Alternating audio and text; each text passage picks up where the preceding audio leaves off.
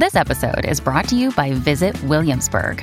In Williamsburg, Virginia, there's never too much of a good thing. Whether you're a foodie, a golfer, a history buff, a shopaholic, an outdoor enthusiast, or a thrill seeker, you'll find what you came for here and more.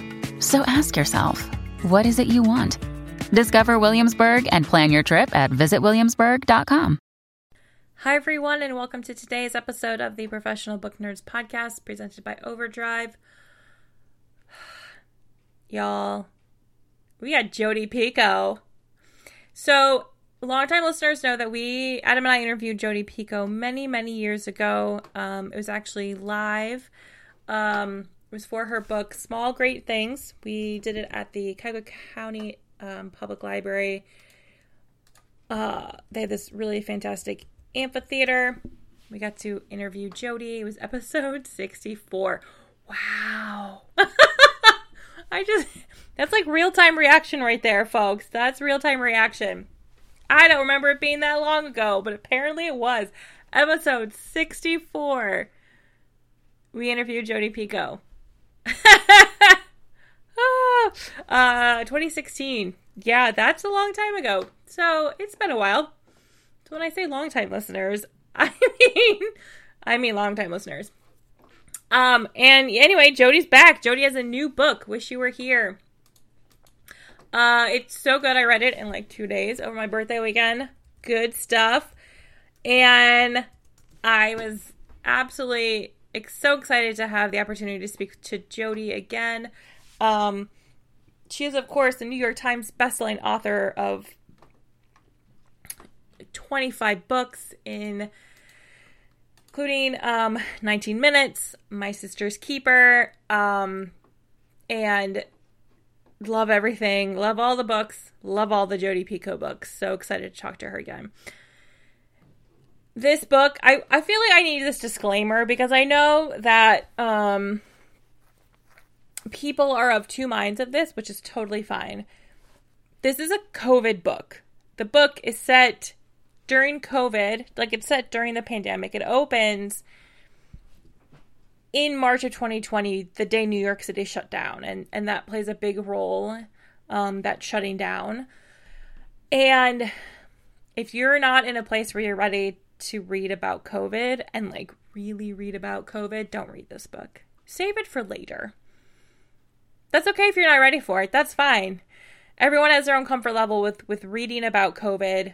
You know, we talked about this at the beginning of the pandemic almost 2 years ago. Adam and I, you know, we took two very different approaches when it came to our book reading choices at the start of the pandemic. I'm someone who I will lean into that sort of thing. Other people like Adam are not.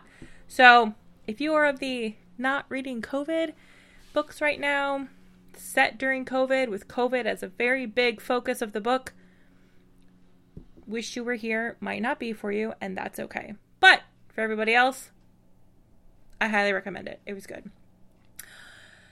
Our website is professionalbooknerds@overdrive.com. We are on Twitter, Instagram, and TikTok @ProBookNerds, and you can always email us at professionalbooknerds@overdrive.com.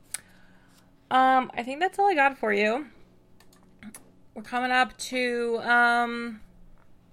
end of the year. Again, get those reading challenges in.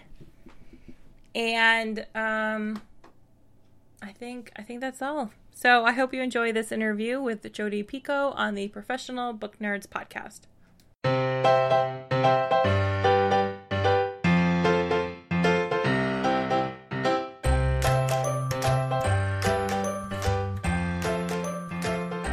Jodi, thank you so much for joining me on the podcast today. Thanks for having me. So can you start by giving listeners a brief introduction to your new book, Wish You Were Here? Sure. Wish You Were Here is the story of Diana O'Toole. She is a young woman who's almost 30 who has her entire life planned out perfectly. And it is all going according to plan. She is an art specialist at Sotheby's and is about to get a big promotion. She is dating a surgical resident at a hospital in New York City. And she just knows he's going to propose on their bucket list trip to the Galapagos, which they're taking the next day. But the book opens on March 13th, 2020, which is the day that New York City shut down because of the pandemic. And her boyfriend tells her, I'm not allowed to leave the hospital. They're not going to give me vacation time, but you should still go. And she does. She goes to the Galapagos, even though it is completely out of her comfort zone, and she doesn't speak the language. And when she gets there, the island is shutting down for what she thinks is 2 weeks. And what that, of course, turns into is months. And she basically has to experience what it's like to be in paradise when the rest of the world is on fire, is a dumpster fire. And learn a lot about, what she wanted, what she thought she wanted, and whether those are the things that she still does want. Yeah, you mentioned she has to, experience paradise while the rest of the world is on fire, and she has no idea how bad it is because there's no Wi-Fi. No Wi-Fi, no cell service, which is all true, by the way. It's very remote there, and of course, her boyfriend is on the front lines in New York City, and to get sporadic communication from him about what he is experiencing and the difference between what she is seeing on a daily basis versus what he is seeing on a daily basis is really dynamic. For sure, especially because she can sometimes get his messages, but she has to use snail mail to try and get messages to him, but she can't find it's right. Yeah. It's the thing. Yeah. It is a thing. She's definitely catapulted out of her comfort zone, but like many of us, we all were catapulted out of our comfort zone in 2020. And I think that for me was the really interesting starting point. What happens when your life is completely upended by the universe? Yeah, I will say that the author's note at the end, which I was happy to see in advance copies because that doesn't always happen, but you provide a lot of context for the book and how it came to be. And sort of in particular, you were kind of upfront about the fact that writing was hard at the start of the pandemic for you, which I appreciate hearing. Everything was hard. Even Jodi is struggling with her job. Yeah, absolutely. When I went into lockdown in March, that same week of March, and I have asthma and I was really scared. I didn't leave my house for 15 months until I was fully vaccinated. And my husband was the one who got us groceries and, did everything I needed to do outside the house. And it was really weird. It really made me feel completely imbalanced. I didn't know who I was, what I was doing anymore. And I actually had been contracted to write a book that is coming out in 2022 that I was co-writing with Jenny Boylan. And she called me up in March and she said, hey, my schedule just cleared. How about you? And we sat down to work on this manuscript together. And that was really hard because at that point I couldn't read anything, much less write anything. And I really went through that kind of fake it till you make it mentality. I was doing research on Zoom and I was writing because I knew what that felt like. And eventually it sprung me back into creativity. I was glad to be able to do that. And we wrote a terrific first draft of a book that I can't wait to share with all of you in 2022. But then it got to be November and here we were, still no vaccine, still no change.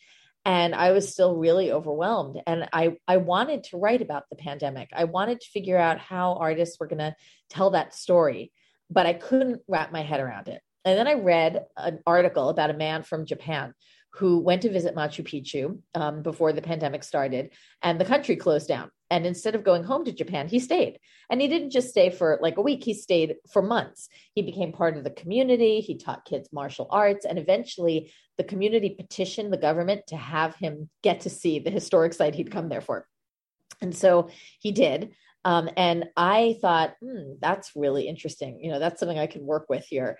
And I'd never been to Machu Picchu and I sure wasn't going in 2020. So I thought, well, where have I been? What's a bucket list destination? And years ago, I took my kids to the Galapagos and I started to think, okay, what if I set my character there for the duration, of the story? And I kind of feel like that was almost like this divine providence, because of course, the minute you introduce the Galapagos into your story, you're talking about Darwin and you're talking about evolution. And, the whole theory of natural selection is the concept that when a species is faced with adversity, they have to adapt or they're not going to make it. And that is, in a nutshell, what 2020 was for humanity. You know, so it was the perfect complement to the story that I was really trying to tell. Yeah, I'm curious about sort of your research process, specifically with regards to COVID. And, you know, as you said, like the book starts in March. By November, we're still in this place. Like, as you're writing this book and then as you're editing it, you know, new information is coming out all the time. Yeah. Did that affect the story in any way? No, it was actually part of the story. And you see it actually in Finn's responses, you know, to Diana. Finn is the boyfriend who's on the front lines as a first responder.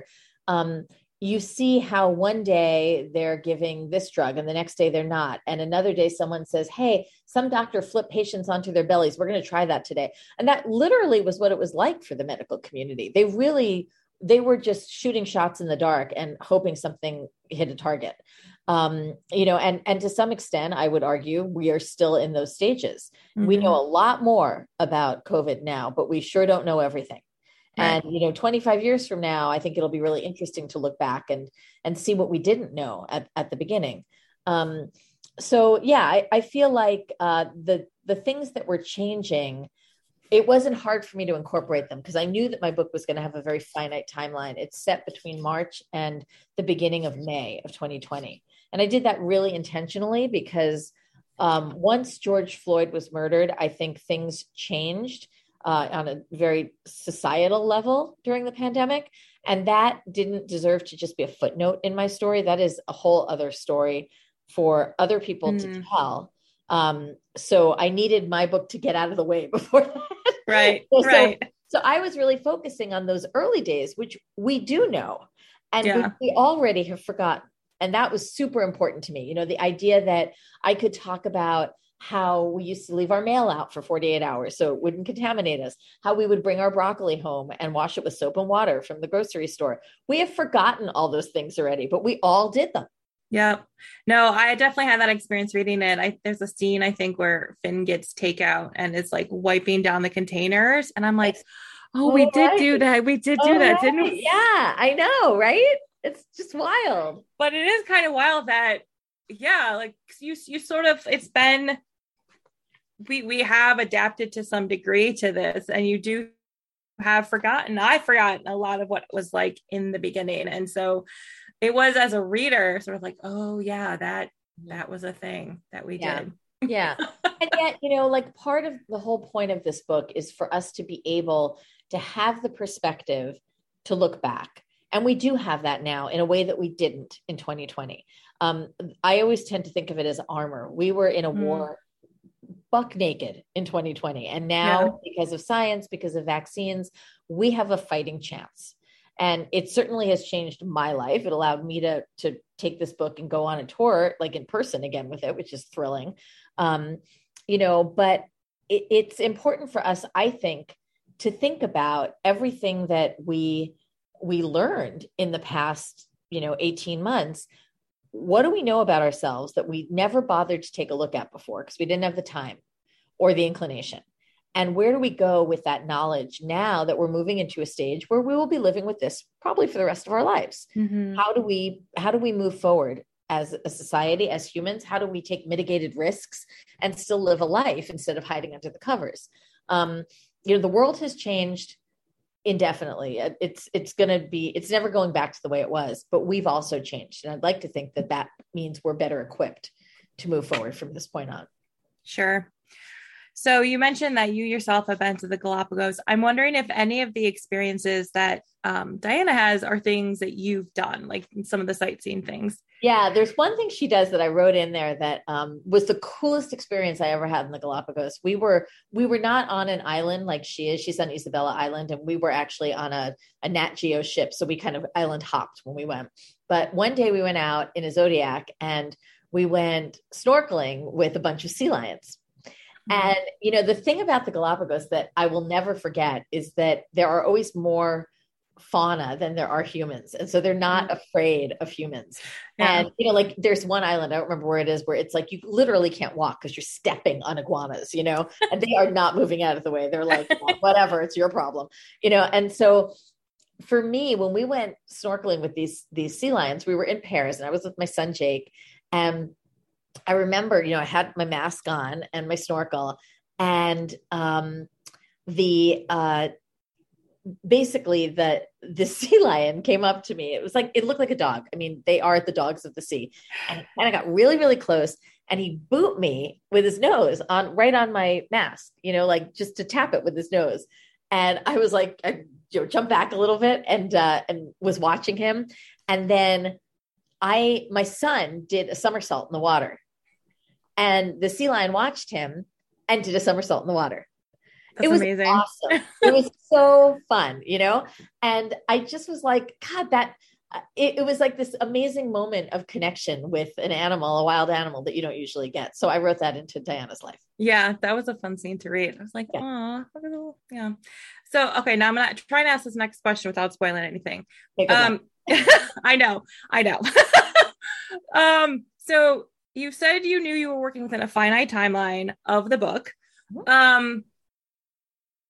I guess just to say, when you set out to write the book, did you know sort of where it was going to go and what was going to happen at the beginning, or did that kind of come along as you were writing? So there is a massive twist in this book. I think we can say that. I will add that I have been known, I think, as someone who puts a lot of I actually think this is probably like the best one I've ever written. So I'm very excited about that.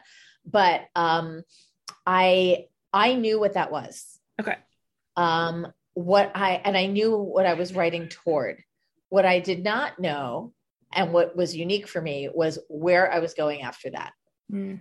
Usually I'm a plotter. I have everything organized. And this book happened so fast for me. I started it in November of 2020 and I finished at the end of January. Oh, wow. And I know. And, it came pouring out. Like for me, it was therapeutic. It was my way of finding meaning, for the past year. And I was not writing it to publish it. I was writing it because I needed to answer these questions myself. And writing is what I know how to do. And I gave it to a couple of friends to read, and they were like, wow, this feels like the hug that I couldn't get in 2020. And I started to think, wow, maybe it's like not just therapy for me, maybe it's for other people. Yeah. And so I sent it as an attachment to my editor on an email that said surprise, because she wasn't expecting it. And, she really loved it and said, I really think we do need to publish this, and we need to publish it now. And for me, when I was writing it, because it was coming so fast, I didn't necessarily know the story that I was telling, because I wasn't really thinking about it as a publication. It was when I was writing it that I would be like, oh, this is a thread. I remember this. This has to go back to the beginning. And I was constantly going back to rewrite sections to add them in as I began to realize what would be important in the second half of the book. And I know that, again, you mentioned this in the author's note with regard to the twist, that you spoke to people.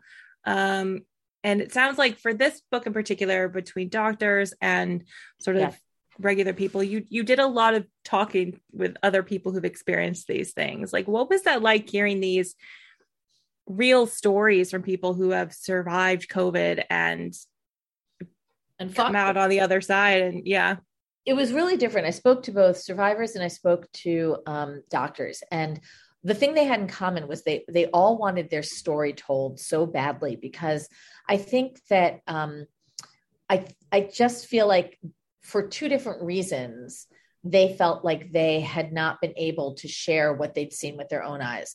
So for doctors, it was because, here are people who take an oath to help other people. And all of a sudden you are a surgical resident and there are no elective surgeries. So you're not getting the training you're supposed to get. You are only seeing people in COVID wards. Everybody is getting ventilated, and you are losing 18 to 20 patients are dying on your service, which is not normal. So that's demoralizing to begin with. And then you leave a 48-hour shift and you walk outside and your barista says to you, COVID, it's a hoax. It's all fake media. And you hear your president say, just drink bleach. You're going to be fine. And now imagine what that does to you as a physician. Imagine that cognitive dissonance. And I could hear the pain in the voices of the people I interviewed. Many of them cried when they were doing an interview with me. I mean, it was heartbreaking, just heartbreaking. And And they really wanted people, readers, to know what they felt and what it was like. The people who survived COVID had very, very bad bouts of it. In many cases were ventilated, and they wanted people to know, yes, it's real. Yes, it's terrible. Yes, I survived it, because we all heard if you were on a ventilator, you're gone. Yeah.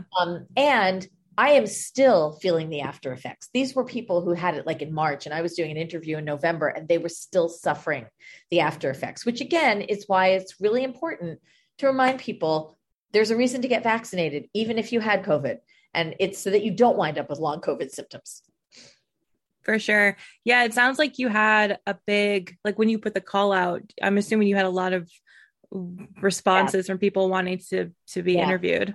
I did. And I was really picky about who I interviewed because like I wanted a very specific circumstance. I knew I was writing this fast. And, I basically spent 2 full weeks, 8 hours a day doing interviews, 1 hour for each person. And and they were all very different. And yet they all had something in common, which was very surprising to me and which played a big part in the books, which I won't talk about.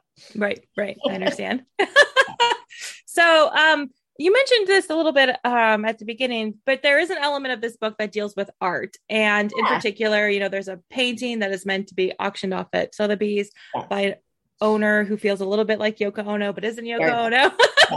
Yep. And many of the characters in the book are pursuing arts, whether it's painting or photography. There's a lot of art, and it's very meta in that this feels like a book where, art is helping us process a lot of that. So I'm assuming that was somewhat intentional, but, can you maybe talk a little bit about having so many artists in one book?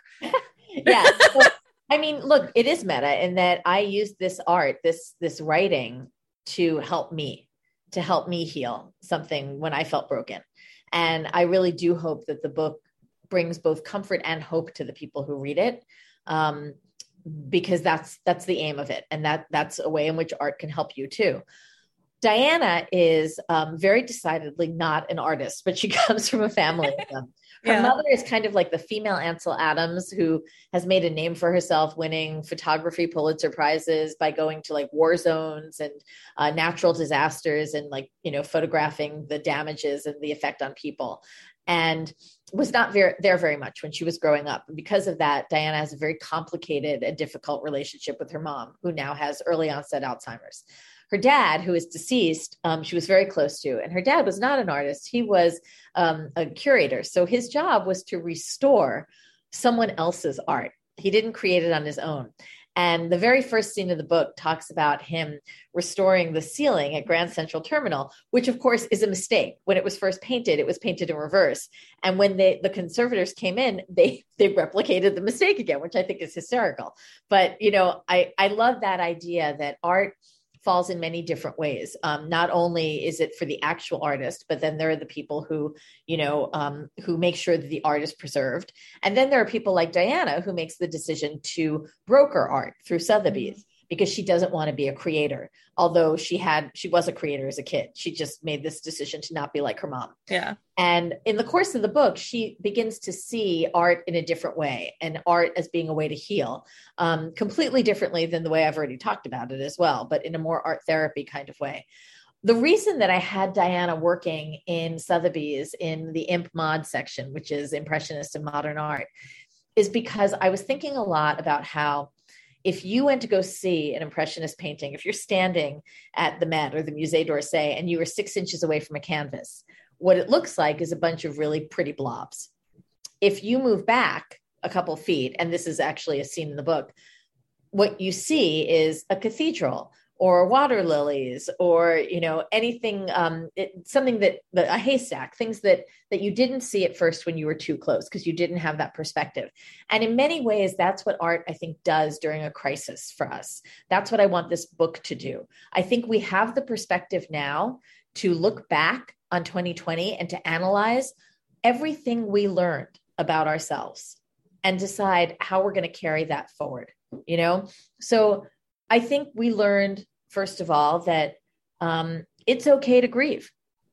Everybody lost something in 2020. You give me your age and I'll tell you what you lost. There was in-person schooling, there were weddings, there were graduations, there were, in my case, an off-Broadway show that never launched because Broadway closed down. Or the ultimate loss, which is the loss of a person. Everyone lost something, and we all like to play my grief is worse than your grief. But the truth is that none of that really matters. What matters is acknowledging that something's missing. Something was missing in our lives. That's the first thing that I think we learned. The second thing that I think we learned, all of us collectively, is that success is not what we thought it was. If you had asked me in 2019 what was a measure of success, I would have said it was, a degree, a promotion, a graduation, a slot on a bestseller list, something like that. If you asked me after 2020, I would say we measured success by things like, am I healthy? Are my kids healthy? Do I have a roof over my head? Do I have enough to eat? Can I hold the hand of someone I love who's dying? Which we did not know was a privilege until 2020. Yeah. And suddenly, I think we are taking the wins in very small ways. And I hope as we begin to move forward, as the world speeds up again, we remember that, and we retain that, even as we begin to engage more socially and go back to work and do all those things. So this is my last question. I think you somewhat answered this, but what do you hope readers take away from reading Wish You Were Here? It's all of that. It's that, that the world has changed, but so have we. And that is a very good place to be. We have evolved and we have learned something. We just have to be very conscious of the fact that we don't forget everything we learned about ourselves when the universe pressed pause. Great. Jodi, thank you so much for coming on. Of course. Thanks for having me. Good to see you again. Readers can sample and borrow the titles mentioned in today's episode on overdrive.com, and our library friends can purchase these titles in Marketplace. Professional Book Nerds is proud to be an Evergreen Podcast signature program. To learn about other Evergreen podcasts, visit evergreenpodcasts.com. Our podcast is produced, recorded, and edited by Jill Grunenwald and presented by Overdrive. To learn more, visit professionalbooknerds.com. A lot can happen in 7 minutes, and luckily, that's how long it takes me to tell a story. My name is Aaron Califato, and I'm the creator of 7-Minute Stories. I'm proud to partner with Evergreen Podcasts, and I'd like to invite you to join me on this journey. I'm going to take you on some crazy roller coaster rides using my unique extemporaneous storytelling style, and together, we're going to try to make sense of the world, all through the art of storytelling and all in approximately 7 minutes.